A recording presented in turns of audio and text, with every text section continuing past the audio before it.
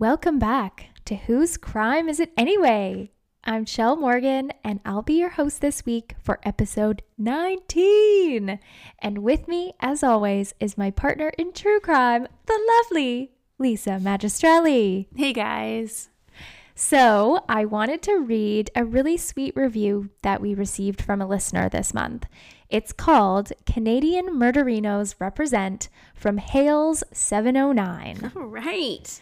I'm a huge true crime podcast fan and I go through them fast. I was so excited to find you ladies as I'm a Newfoundlander born and raised. I agree with the lack of Canadian representation in true crime podcasting until you came along. I can't wait for a new episode. Love all the way from the most eastern part in North America. So sweet. That's awesome. I know. Our very first case we did was from Newfoundland. I know. So we will be sure to bring more East Coast stories to you soon. Thank you, Hales 709, for listening. Yay. All right, Lise. This week is actually my birthday week. Yeah, it is. So as I enter my last year of my 20s, of course I wanted to cover a head-scratching mystery for my case this week. You know I love trying to figure out the how and the why of a mysterious death, and I feel like this story is up there with the theories of the Elisa Lam case and even Cindy James. Okay. I honestly can't wait to get your take on what you think happened. Seemingly out of the blue, one man becomes increasingly paranoid that someone is targeting him, chasing him, about to kill him. But he never tells anyone who it could be. Running on adrenaline and very little sleep, he embarks on a confusing journey that no one in his life can figure out.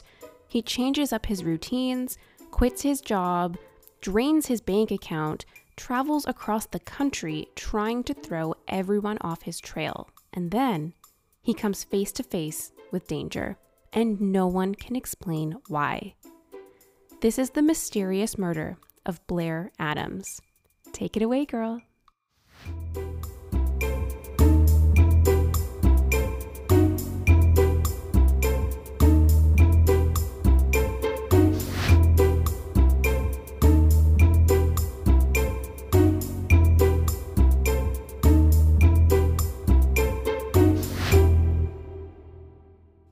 Robert Dennis Blair Adams, who just goes by Blair, was a 31-year-old construction foreman who lived in Surrey, British Columbia. And that, my friends, is my hometown where I grew up. That's your backyard. Oh, yeah. So Blair had struggled a bit with drugs and alcohol in his 20s, but he had turned his life around. He was sober for 2 years, had a lot of friends, enjoyed his job, and was generally well liked by everyone.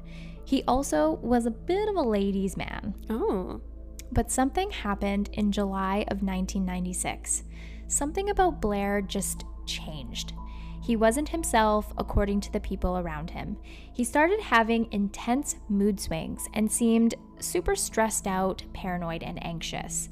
He was sleep deprived, worried, and was acting increasingly erratic.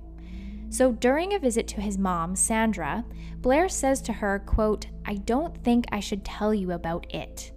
And his mom says, to this day, she doesn't know what it ever was. Oh, God. So what caused Blair to do a complete 180? Was it drugs? Was it mental illness? And the question is, why did it come on so suddenly? Well, there is something else. Blair was convinced that someone was spreading rumors about him and that someone was after him, that someone was out to kill him. And it turns out he might have been right. So as we dive into this case, just know that there are way more questions than answers. So buckle up, because this next journey that Blair Adams goes on is a dangerous ride with so many questionable choices. It all starts on Friday, July 5th, 1996. Blair goes to the bank and he withdraws every penny in his savings account, $6,000 in cash.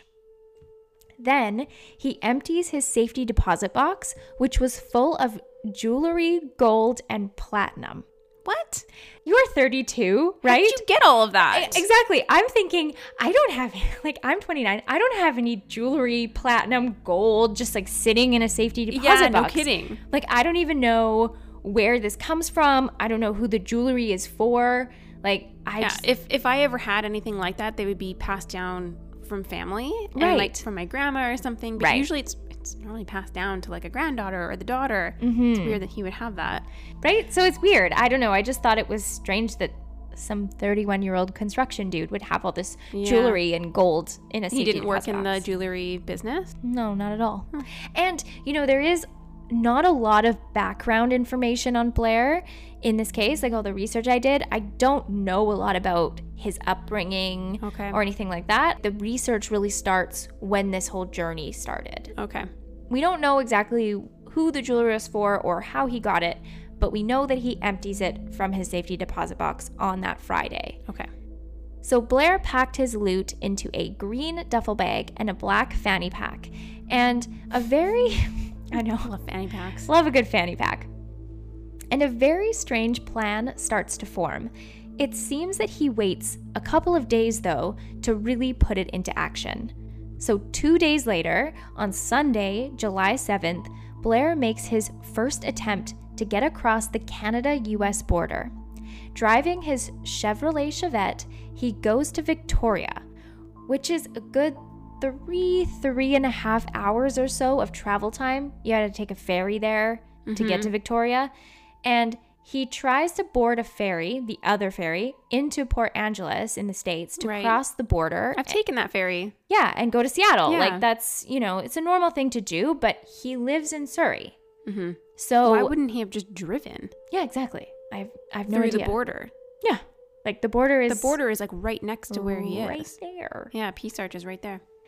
Either way, Blair tries this way of getting across the border. But Blair was a red flag immediately for U.S. immigration. He was carrying all of that cash. He was young, single, and he was seen as maybe being a possible drug trafficker by the border officers. How much money are you allowed to bring across the border? Wasn't it $10,000? I'm pretty sure it's $10,000, but I think if you've got $6,000 in cash plus a bunch of gold and platinum and jewelry and everything, it looks weird. It looks a little weird. Yeah. And he actually lied to the border officer about not having any prior criminal convictions, which wasn't true. So he was convicted on drug and assault charges in the past. I don't exactly know any more details on that, but he did lie about it. Yeah, they're going to know that. They're going to find that out right away. Yeah. Blair was denied entry into the States, and he heads back to Surrey. But the weird thing is, like we said, Surrey is literally next to the city of Blaine in Washington. Mm-hmm. So it's right on the border, and yes, Surrey is a big suburb, but you're only about a 30 to maybe 40-minute drive if you're in like the northern part of Surrey. Mm-hmm. And he actually lived in South Surrey. So he was right by the border. He's literally right there, like 10 minutes, give or take. Yeah, like why are you going to drive to the ferry, take the ferry to Victoria, and then take the ferry from Victoria to Port Angeles? Yeah. That's really weird. Didn't he have a car? He had a car. He had a car. So it's not like he was walking on as a passenger at the ferry. Yeah, that's weird. But remember, he is thinking that someone's after him. So could he just be trying to throw these people off his scent a little bit and like switch up his routine? Oh, maybe they think I'll take the Peace Arch crossing. Right. But I'm going to do this one instead. Mm-hmm. Was he taking a more unpredictable route? Because that is definitely not a normal... It's not your average route that you would take if you just want to cross the border. Not at all. If you wanted to go into Seattle, you could actually drive to Seattle in the amount it takes just to get to the ferry. Right. You get there way faster by car than taking the ferry. So like you're already in Seattle by the time you like get to the port to get into the States. Yeah, it's weird. It's just a really weird route that he must would be take. trying to throw someone off. But we don't know. The next day, this is now Monday, July 8th, Blair decides to up and quit his job in construction. And he says that he, quote, didn't know if he could carry on here. So he asks for his last paycheck, but he doesn't actually show up to pick it up. And as a construction foreman, like, he actually made decent money. So to not pick up that paycheck would mean not getting a pretty big sum of money if he's going on this journey that he wants to go on, like going into the States. Well, how many days had passed since he had quit and then had to go back to pick up the paycheck? I was assuming that it would be the same day. Like, they can easily do that the same day. Yeah, easily. And then they have to do the record of employment, blah, blah, blah. Yeah, they can do that same day. And I think it was surprising to people that he quit, even though he was exhibiting signs of paranoia and a bit of like uneasiness and anxiety. And he had like had a few mistakes happen at work where he left, you know, some of the, like, a door unlocked or something with like tools and stuff that needed to be locked up. He mistakenly left it open. There was a few things that he did wrong. So I'm not sure if people were surprised that maybe he would take a leave to maybe recoup and get back to himself. But to like up and quit, I think was quite surprising. They weren't expecting that. Yeah. I just find it weird that you wouldn't want to pick up your paycheck after you've just cashed out your entire bank account and your deposit box. Right. You obviously want to have cash on you. Yeah. So why wouldn't you want that last paycheck? It's so strange. Okay. So now what? So he then decides to buy a round trip ticket to Frankfurt, Germany for $1,600 without picking up this paycheck, by the way. Don't you want your money? Yeah, so he just drops $1,600 on a flight ticket. Apparently, he was going to go visit an old girlfriend of his that lived in Germany, but she later says that she had no idea that he had any plans at all to do that. They hadn't been communicating. No, hadn't been communicating. She didn't even know that he purchased that plane ticket. Okay. I guess as I was like doing a little bit more digging, Blair had spent time in Germany working for his stepdad's company, and also he had this girlfriend there, so he has a connection to this city. But the story gets weirder. So Blair, at this point, even with his ticket to Frankfurt, is still set on getting across the border to the States. So he shows up at his friend's house and he asks her for a favor to drive him across the border to Seattle. Essentially, like, smuggle him over. Yeah. Like, that's a pretty big ask for any friend. No kid. Yeah. Yeah. And also, it's late at night, it's completely unexpected and unannounced, and his friend has kids. Oh my God. So basically, she like can't leave them. She tells Blair, no, I'm sorry, I can't. Like, I've got my kids with me. I don't have anyone to babysit. Like, I can't do this. But Blair is really persistent. He tries to get her to, like, tries to convince her to say yes, and tells her that he believes that someone is following him and trying to kill him. Okay. But she can't. She can't leave her kids, and so she says no. So later that same Monday, Blair requests a refund for his flight ticket to Frankfurt, and he gets his money back. So, like, he's making all of these really strange choices. Like, he's buying a ticket, he's going to see a friend to get him over the border, he's trying to get over the border on his own, like, and we still have no idea where his destination is. Right. But I feel like that flight to Frankfurt was another way to throw people off. Right? Like, because he clearly had no intentions of going. He just needed that to be a possibility so people would think that that's where he went. But really, he was trying to get through the border. So I feel like there's a pattern of him trying to take these weird routes so that maybe unexplained, maybe like out of the ordinary, to throw people off of where he's actually trying to go. Did he ever explain why he thinks somebody is after him? No. And I tried so hard to find this. He never told anyone. Ugh. The only thing I could find is that he thought people at work might have been spreading some rumors, but that really didn't explain why they would be out to kill him. Yeah. Like, he's not part of like organized crime or anything like that. So I just have no idea. I have no idea. Like I said, Blair gets a refund for this flight ticket to Frankfurt, and he basically makes the excuse that the person he was going to be visiting was sick, and so he no longer could go. Oh, okay. So he got the refund. So now it's dawn the next morning on Tuesday, July 9th. Blair is seen wandering around the border. This time, he's at the Pacific Highway border crossing, which we just called the truck crossing in Surrey, and he's on foot. So the truck crossing is much more sensible for Blair to try and cross at, since it's literally at the Surrey-Blaine border. Yeah. But authorities at the border were again suspicious of Blair. They were alerted to a stolen blue car from Vancouver, and Blair matched the description of the person who stole it. So the stolen, Great. I know, the stolen vehicle was actually parked really close to the border. And they just suspected Blair. I guess he turned up. He had some like scratches on his hands and stuff. And he was acting a little bit out there, a little bit dazed, a little bit confused. And police had no evidence to really tie Blair to the crime. But they didn't like him. They were like, nope, you're not coming in the border. So they released him back into Canada. So again, for the second time, he's denied crossing the border. Oh my God. He's fucking hellbent, man. I know. Like, he really wants to get into the States. Yeah. He really does. But why the States? Why don't you just fly somewhere else? Do I just fly somewhere then? Yeah, like, is he trying to get to Mexico? Like, I can't figure out where this guy wants to go. I don't know. Why are you so hellbent on the States?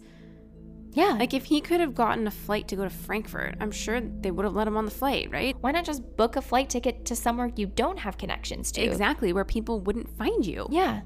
And side note, friends did say afterwards that they saw Blair driving a blue car that day, not his usual Chevy Chevette. So, I mean, were the border crossing guards right? Did he actually steal that car after all? We don't really have evidence that he did, but it is interesting that that's what his friends did say. Right. What are the odds? But Blair is not giving up about getting across this border. Oh my God. So he abandons his Chevette, which is his normal car, Yeah. at YVR. He rents a car, a Nissan Altima, Okay. and he travels again to Victoria from Surrey to make his third attempt to get across the border. He wants to get away from fucking Surrey. I mean, same, buddy, same. Sorry, parents, I love Surrey. No. So this time, Blair is successful. No way. He makes it onto the ferry to Port Angeles and he drives into Seattle. So he gets his wish. He is now at the SeaTac airport. This is still on Tuesday. So he tried to get across on foot at the truck crossing. Yeah. Dawn on Tuesday. Okay. Then when he gets denied, he hops in his car and drives to Victoria That same day. and gets Jesus. through. He gets onto the ferry to Port Angeles. So this is all in the same fucking day. Yeah. So this guy is hustling Yeah. at this point to get across the border. He reaches SeaTac airport, and at the airport, he makes another strange purchase. He buys a one-way ticket to Washington, D.C. for around $770. But if he had bought a round-trip ticket to Washington, D.C., it would have only cost him $350. So why did he just blow a bunch more money on a fucking flight ticket? Like, it doesn't matter if you're not going to come on the return trip. You don't even have to get on the plane. You don't need to get on the plane. You just saved $400. Yeah. Like, where is this guy's head at? He didn't take his last paycheck, and now he's blowing $400. Yeah. I don't get that. And a one-way ticket. If it was a round trip, it would throw people off even more that he was coming back. So true, right? So it's like, oh, round trip, when's he going to be back? Like, Yeah, exactly. It would maybe cause a little bit more suspicion on what his plans were. But if people see that he's got a one-way ticket, they're like, oh, this guy is like running and he's not coming back. Why wouldn't you want to throw them off even more by doing a round trip? It's a great question. And you're saving money. That's so weird. Okay, so Blair ditches that Nissan Altima rental car that he rented at SeaTac Airport. And on Wednesday, July 10th, Blair arrives in DC after taking the red eye. He immediately rents a new car, a white Toyota Camry, at 6:45 in the morning and decides to drive 7 hours to Knoxville, Tennessee, which is 750 kilometers southwest of DC. What the fuck? fuck? So he's basically backtracking. Why are you doing that? He's trying to throw people off, but it's not. It just doesn't make sense. No, it doesn't make any sense. And he's doing this like immediately. So he's tried to get over the border, took the red eye to DC, all within like a day. Which is like East Coast. Yeah, East Coast. Then he's on the flight for what, like 5 hours? He gets off the plane and then he gets in a car and drives 7 hours in a rental car. Like west, like southwest. Yeah, like he could have taken a flight to Tennessee. What is going on? Yeah, he's trying to throw people off. It just like makes my head hurt. He's backtracking, he's driving southwest, and this is where things get really fucking weird. Not that they weren't already weird already, but they just get even weirder. So at 5:30 p.m. on the same Wednesday, same day that he gets into DC and starts driving, he stops at a gas station in Knoxville. So I'm going to say right now that Knoxville, Tennessee was not his final destination. Like he was just driving through and it's been 7 hours. So like you're going to have to fill up for gas at some point. Right. An interstate repair service driver named Gerald responded to a call from the gas station attendant that someone was having trouble with their car. So Blair is having car troubles. Great. So Gerald heads over to Blair to help him out. But Blair is flustered.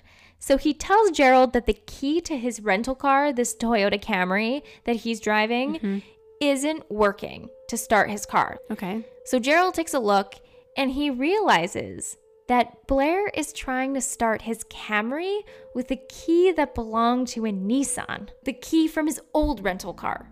Oh my God.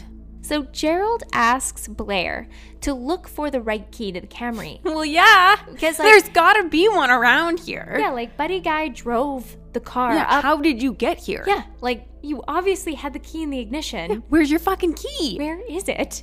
So he says, like, empty your pockets, man. Like, look in your pockets. Yeah. And Blair was certain that the Nissan key was the right key. Are you fucking kidding? He's trying to argue with him? He's like saying, no, this is the right key. It's just not working. And apparently he refused to empty his pockets in front of Gerald. He helped Blair look for the key around the car, like on the ground. Yeah. There was no luck. Like the key didn't exist on the ground at all. So according to Knox News, Gerald said, quote, "The guy was not all there. He didn't appear to be messed up, didn't appear to be on drugs, but his mind wasn't functioning correctly for some reason." He was either like super distracted or he just couldn't think clearly. Yeah. Like I think he's kind of out of it at this point. Yeah. And like, did he stop for food along the way? Like I'm wondering, like, does he have his basic necessities met Is he sleep deprived? Yeah, like how much did he sleep on that red eye flight? Yeah. I never sleep on red eyes. So it's like, did he sleep? He's already having trouble sleeping anyways. He's already stressed out. Now and he's scared. Yeah, he's stressed out, he's scared, he's driving 7 hours. Like, I'm just wondering, you know, if he's already in a mental state in Surrey before he leaves. Right. Now, all of this traveling and all of this running away from whatever it is could be like exacerbating whatever he's already feeling. On top of it all. Yeah. So Blair called the rental company, but at this time in the early evening, it was around 5:30 or something, they weren't able to get him a new key until the morning. Okay. So Gerald ended up calling a tow truck, and they towed Blair's Camry to an auto shop, and Gerald actually dropped Blair off at a nearby hotel.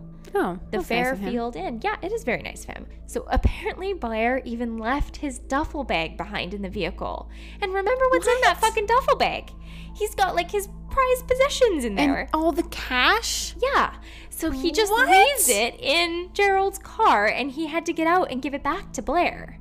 Oh my God. Yeah. He's so distracted or just like completely vacant. Yeah, I don't know what's going on. It's weird. He's either, exhausted or he's having some sort of like mental break or something. So at this point, it's just after 6 p.m. and Blair goes into the hotel lobby.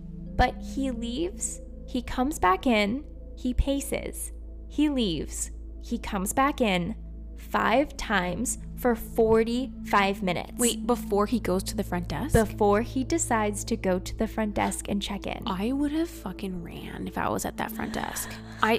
Oh my God. What is this person doing? Oh. Can I help you? Like, excuse me, sir? 40 minutes? 40 minutes. Like crazy. So I actually have security footage of this. Oh no. From 1996. We don't have any audio, so I'm going to just show you what the security footage looks like, just a clip of it. Okay. So you can just see kind of the like state that he was in. And also his mannerisms and the way that he was moving and exactly. Okay. And also the woman at the front desk, she remembers Blair. Oh, yeah. Because she was kind of freaked out by him. Yeah. And was quoted saying that it seemed like he was like agitated and looking over his shoulder and waiting for someone. Like he didn't want to check in until that person got there, kind of a thing? Or to make sure that that person didn't get there. Right. Like that someone wasn't going to turn up. Like he doesn't want to go to his room by himself until he knows for sure that no one's following him. Yeah. Oh my God. Okay, let me see this. So he walks up to the counter like several times and it looks like he's talking to her. Like he's leaning on the counter, just kind of like loafed out on the counter, like casually talking to her. But then he starts pacing around, comes in and out, comes back up to the counter and keeps talking to her. So what's he saying to her? I don't know. And what's he doing? Like making conversation with her, like killing time. Like it's weird. There's other people coming into the hotel. She's dealing with other customers. You can see. Yeah, Like, she's dealing with other people. He's got his fucking duffel bag on his shoulder the entire time. Yeah, walking in and out. And like, what does he do when he's outside? And he's got his key on him the whole time for the hotel room. Like she's given him the key. No, so he doesn't check in until the very end of that. So he talks to her all those times without checking in. Doesn't check in. And then finally at the very end checks in. Yes. He pays for a room at 6:50 p.m. with a $100 bill, which isn't weird, but he tells the clerk at the front desk that she can keep the change because the room was only $50. What? And he only paid for one night. Why is he wasting his money? Just throwing his money away, like literally. Actually. Yeah, like he doesn't care. And he pockets the key and then he leaves and he never returns. He doesn't go into his room. No, doesn't go into his room, doesn't drop his bags, shower, nothing. Like, what do you do when you go to a hotel for the first time? After you've been driving for 7 hours on and took a red-eye flight. Yeah. Yeah, the first thing you want to do is just crash on a nice fluffy bed and have a shower. Yeah. At least shower. Like, even if the bed's shitty, you still want to shower and just, like, feel normal. Yeah. And just rest a little bit. Like, he doesn't want to stay in Knoxville. I can understand maybe why he's so agitated that he can't find the key to his rental car because he doesn't want to stay there. He's not planning to stay in Knoxville. No. This is his gas station stop. He was clearly continuing on. Yeah, he doesn't go into the room. He just leaves. And this security footage is the last time that Blair is seen alive. So, on the morning of July 11th at 7:30 a.m., a body is discovered in a parking lot of a construction site in Knoxville, Tennessee. What? It is the body of Blair Adams. What the fuck? So Blair's body is found naked from the waist down with his shirt ripped open. What? His shoes off and his socks removed and turned inside out. What? His pants were also removed, as if someone had pulled them down for him. They were also inside out. So, like, I don't understand exactly how the police knew this, but in their investigation, they say for certain they believe that his pants were taken off by another person. How can you tell that? If they were baggy, I'm assuming if he was wearing like a baggy jeans or something like that, except for the time, think 1996, you're not wearing fucking skinny jeans at this point. So if he's wearing like a boot cut, baggier jean, if you took them off yourself, you might just push them down. Right. Whereas I'm pretty sure they looked like they were inside out. Like peeled off. Peeled off of him. Okay. That's what the police believe at least. Okay. And one of his shoes was propped under Blair's head, almost like a pillow. What? Was Blair traveling with a suitcase, like with a Right. change of clothes? All we know is that he had this duffel bag full of cash. Right. And jewelry. Did he even have any toiletries or clothes with him? Did he have a toothbrush? Yeah. Did he have anything to travel with on him? Right. But the ripped open shirt is weird. Yep, ripped open shirt, shoe under his head, Yeah. pants off, like he was naked. I'm assuming his underwear were off then if he was naked. It's not a good scene. It gets weirder. Scattered around the body was $4,000 in Canadian, German, and US currency. What? Yep. Okay, so the money was out of the duffel bag. But it's also not a burglary because they would have taken all this money. Right, so the motive was not It robbery. wasn't money. Mm-hmm. Yep, and his duffel bag was found near him, and inside of that were some travel receipts and maps. So they didn't say that he had a change of clothes or anything, Right. which is weird. And remember that fanny pack? Mm-hmm. So that fanny pack was found near him, unzipped, open, still full of gold bars, gold and platinum coins, jewelry, and a pair of sunglasses. Okay, so if somebody was after him from Canada, they clearly were after him and not his money and his gold. Clear. If they found him and that's what happened, and it wouldn't have been a mugging just by chance, Right. Because they would have taken all that shit. Right, like So- why leave it laying around him? Police found Blair's driver's license, passport, and credit card 100 yards away from his body. Okay, So it's like, it's a pretty good distance away. It wasn't right next to him. right, but still close enough. But this is the weird part.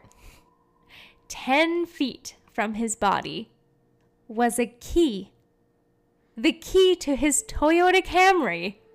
The same one he insisted that he could not find the day before for his rental car was 10 feet in the open beside him. What the fuck? Like, what in the actual fuck? What is going on? Like, in my mind, even if that key was in his pocket the entire time, like, why the fuck is is it it now on the now ground? on the ground? Like, it just makes my head hurt. I just don't understand anything. That doesn't make any sense. What was the cause of death? So according to detectives, Blair was beaten. The fatal blow was blunt force trauma to his stomach, with Blair going into sepsis and dying of septic shock. Oh my God. Which is an interesting thing, and I'll come back to it later when we talk about theories. So he also had scratches and cuts all over his body, with some being defensive wounds that they believe because his hands were all bloodied and looked like they had some like kind of road rash or something like that on them. A crowbar or a club was possibly used to cause a slice in his forehead. Tufts of his hair were missing from his head, and it was determined that there were signs of sexual assault, but no DNA evidence was left behind from it. So we can maybe think that the sexual assault was with an object. An object. Yeah. Yeah. The toxicology report stated that Blair had no drugs, no alcohol in his system. Okay. So he did not relapse. Right. Because remember, he's been sober for 2 years. Right. But he did not relapse and have a bunch of alcohol in his system at this point. Mm-hmm. He had also eaten before his death, with his stomach contents being lettuce, meat, and shrimp. I just want to point out that Blair had no vehicle at this point. Because it got towed. Right. And so when he left the hotel, where did he go? He obviously went to eat somewhere. Yes. Where did he go to eat? I would like to know if there was anyone who saw him at a restaurant. Right. And he was found, like, this construction site, this parking lot in the construction site where his body was found is not that far from his hotel. Okay. It's very close. So I can only imagine that he probably ate within a couple of miles. Right. He walked. My question is, where did he go? Where would you have lettuce, meat, and shrimp? I don't know, like a fucking Denny's or something? But I don't know what their investigation was into where he went. Right, like were there places around the hotel though, like restaurants that they went to check? I have no idea. This is a blank spot for me in the research. As for evidence, there was very little. a long strand of hair was recovered that wasn't Blair's, and apparently it was in his fist. Oh. And this is the only piece of physical evidence collected at the scene. Shit. Nothing else. There's no weapon left behind, no skin cells under his fingernails, no blood from another person, like just one strand of hair. One strand of hair. And the weird thing is, like we said earlier, all of Blair's money and belongings were left at the scene. So robbery as a motive, I think we can rule out pretty quickly.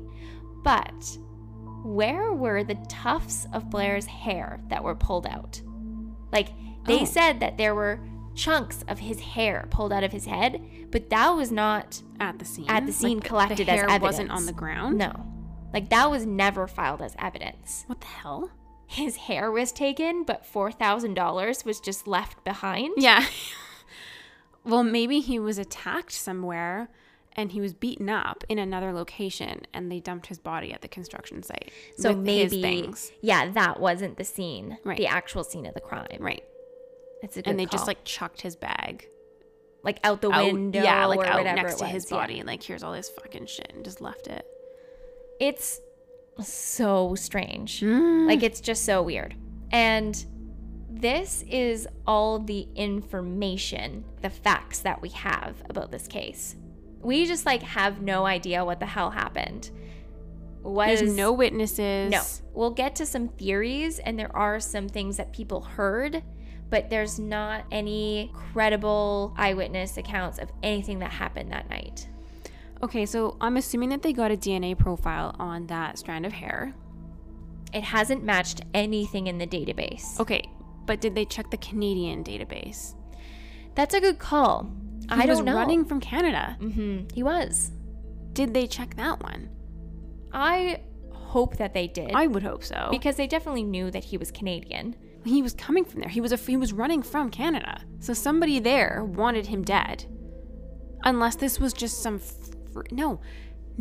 It doesn't make sense if it was some freak attack where they would kill him without stealing his shit.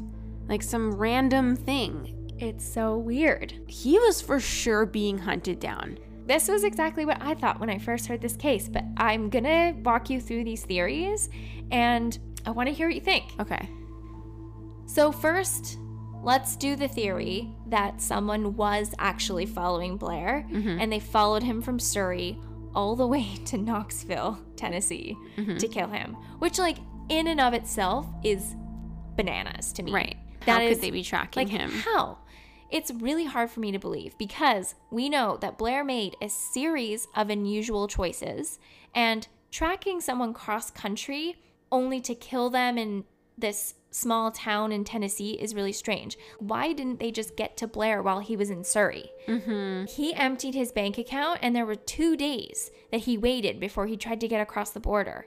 So if he really was like being followed, why didn't he go to the police about it? For sure. Why didn't he tell anyone about it? Why didn't he say, this is who I think is following me? He didn't tell anyone in his life. Unless it was drug related and he couldn't go to the cops. I mean, there is definitely like some drug and gang activity in Surrey. Why wouldn't they get him while he was in Surrey? Right. Like, it seems if they could easily like, find him in Tennessee, like, why couldn't they have just gotten him in Surrey? Right. Right. What are the odds that they were able to track him that far in 1996 with the technology that there was available at the time? Like, how could they possibly?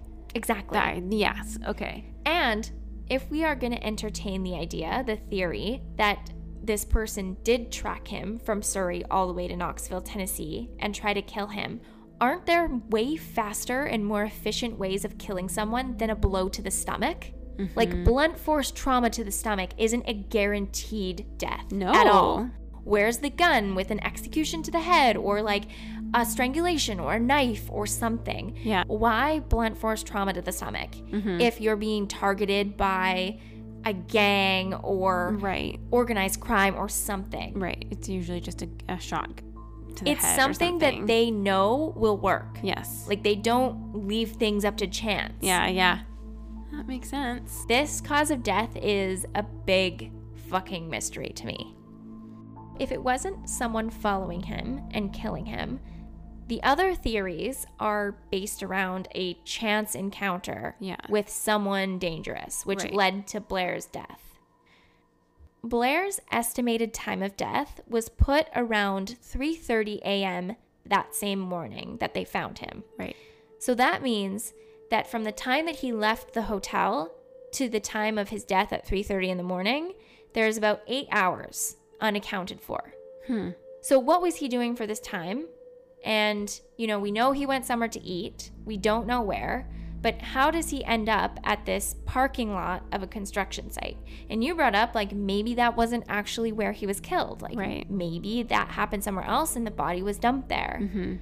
While canvassing the area and talking to people who might have seen something, police did find a security guard at a nearby business who remembered hearing a scream around 3:30 that morning, which is the same time of death that the coroner gave.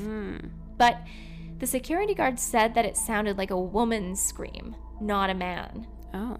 Honestly, like, I feel like if someone is scared for their life, like, and screams, it could be high-pitched enough. You don't know. I'm thinking that it probably was Blair. Yeah. But then that would mean that he was at that parking lot. Right. At the and time that's where death. it happened. Which would make no sense why his hair was not there. Right. Unless... It's so weird. Okay, unless he was beat up, they ripped his hair out, and then they took him to this construction site, and then that's where they killed him. Like, he wasn't dead when he was in the car when they were moving Maybe him. there were still just 2 locations the whole time. Like, he was attacked somewhere else, and that's where he got roughed up, and that's where his hair got pulled out, and then they, like, chucked him in a car or something and brought him to this construction site, and then that's where they finished everything and threw everything out. Which is why there was very little to no DNA found at the scene. Like, maybe the scene of the crime actually happened in, like, an alleyway or somewhere else. It's a great theory. But this scream that the security guard heard, along with the long strand of hair that was found at the scene that the police have, it created a theory that Blair met up with a sex worker, someone to spend the night with, and things took a wrong turn. Okay. Which could be why his clothes were off and why police thought that someone else took his pants off for him. And something maybe happened and they got into an altercation. And maybe this was the woman screaming. Right, and it could have been the woman screaming, and that's why it's a long strand of hair. Right. Because I can imagine that maybe people are thinking odds are it might be a woman. Because, but then, like, freaking men have long hair too these days. But, you know, and back then too in the 90s. But since his belongings were found strewn around him with money everywhere, why would, if it was a sex worker or someone like that, that industry is based around money. Why would they leave all of that? Or if he was attacked in a different location and they dropped the body off in this, you know, construction site, why would they throw the money out with him? Right. Why would they throw his duffel bag, unzip his fanny pack, throw with his gold passport and everything with gold bars? Right. It was all there. It was all accounted for. That doesn't make any sense. Like, why did they leave that? That's a lot of fucking money to just ignore. Like, you see there's gold. Yeah. You can't trace that back. No. You get gold bars, you can't trace that back. No, you cash that shit in. Exactly. What would cause someone to ditch that? To ditch all of that cash. Especially when you're in a small-ass town. Money, $4,000 and gold, that is worth a lot. I'm gonna go back to this septic shock, sepsis. That's how he died. I am not a medical professional, so I had to look this up. Sepsis is blood poisoning by bacteria. So it is our body's most, like, extreme response to an infection, which, you know, I've watched Grey's Anatomy enough to know that, like, a lot of patients die when they go into sepsis. Yes. Hear me out on this theory, okay? Okay. What if Blair had somehow gotten an infection back in Surrey? So maybe from his job site or something.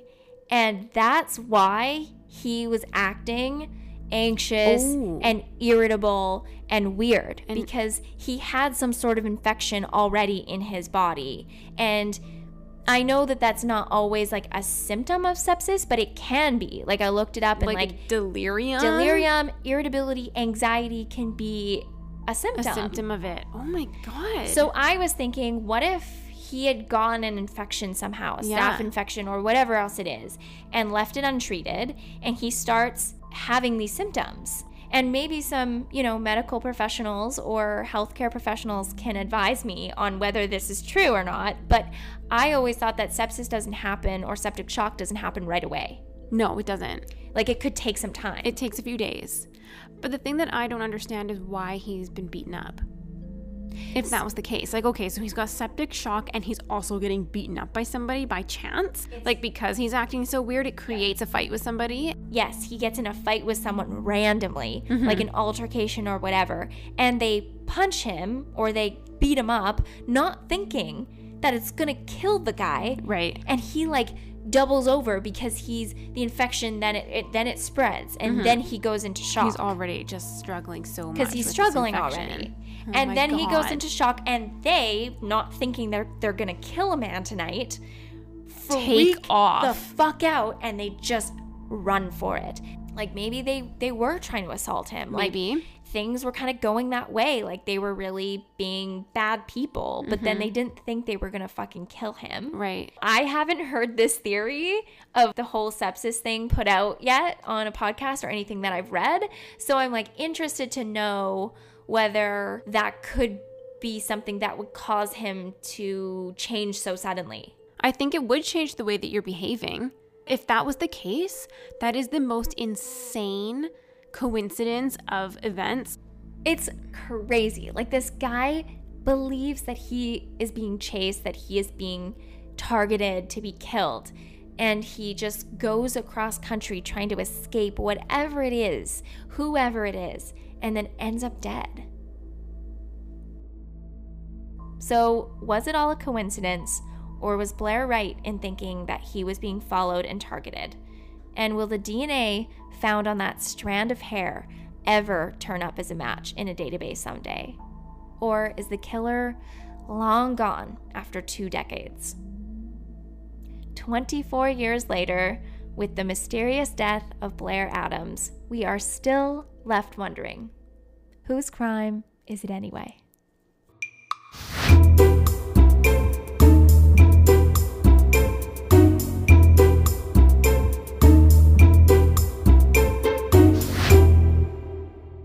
Thanks for listening to Whose Crime Is It Anyway? We'll be back next week on Monday, since we've changed our days from Fridays, so keep your eyes peeled. And if you want, you can follow us on Twitter at Whose Crime Pod, and we're on Instagram at Whose Crime Podcast. Until next time, bye! Toodles! And gold? You see, Mr. Powers, I love gold. The look of it, the taste of it, the smell of it, the texture. I love gold so much that I even lost my genitalia in an unfortunate smelting accident. Hence the name Gold Member.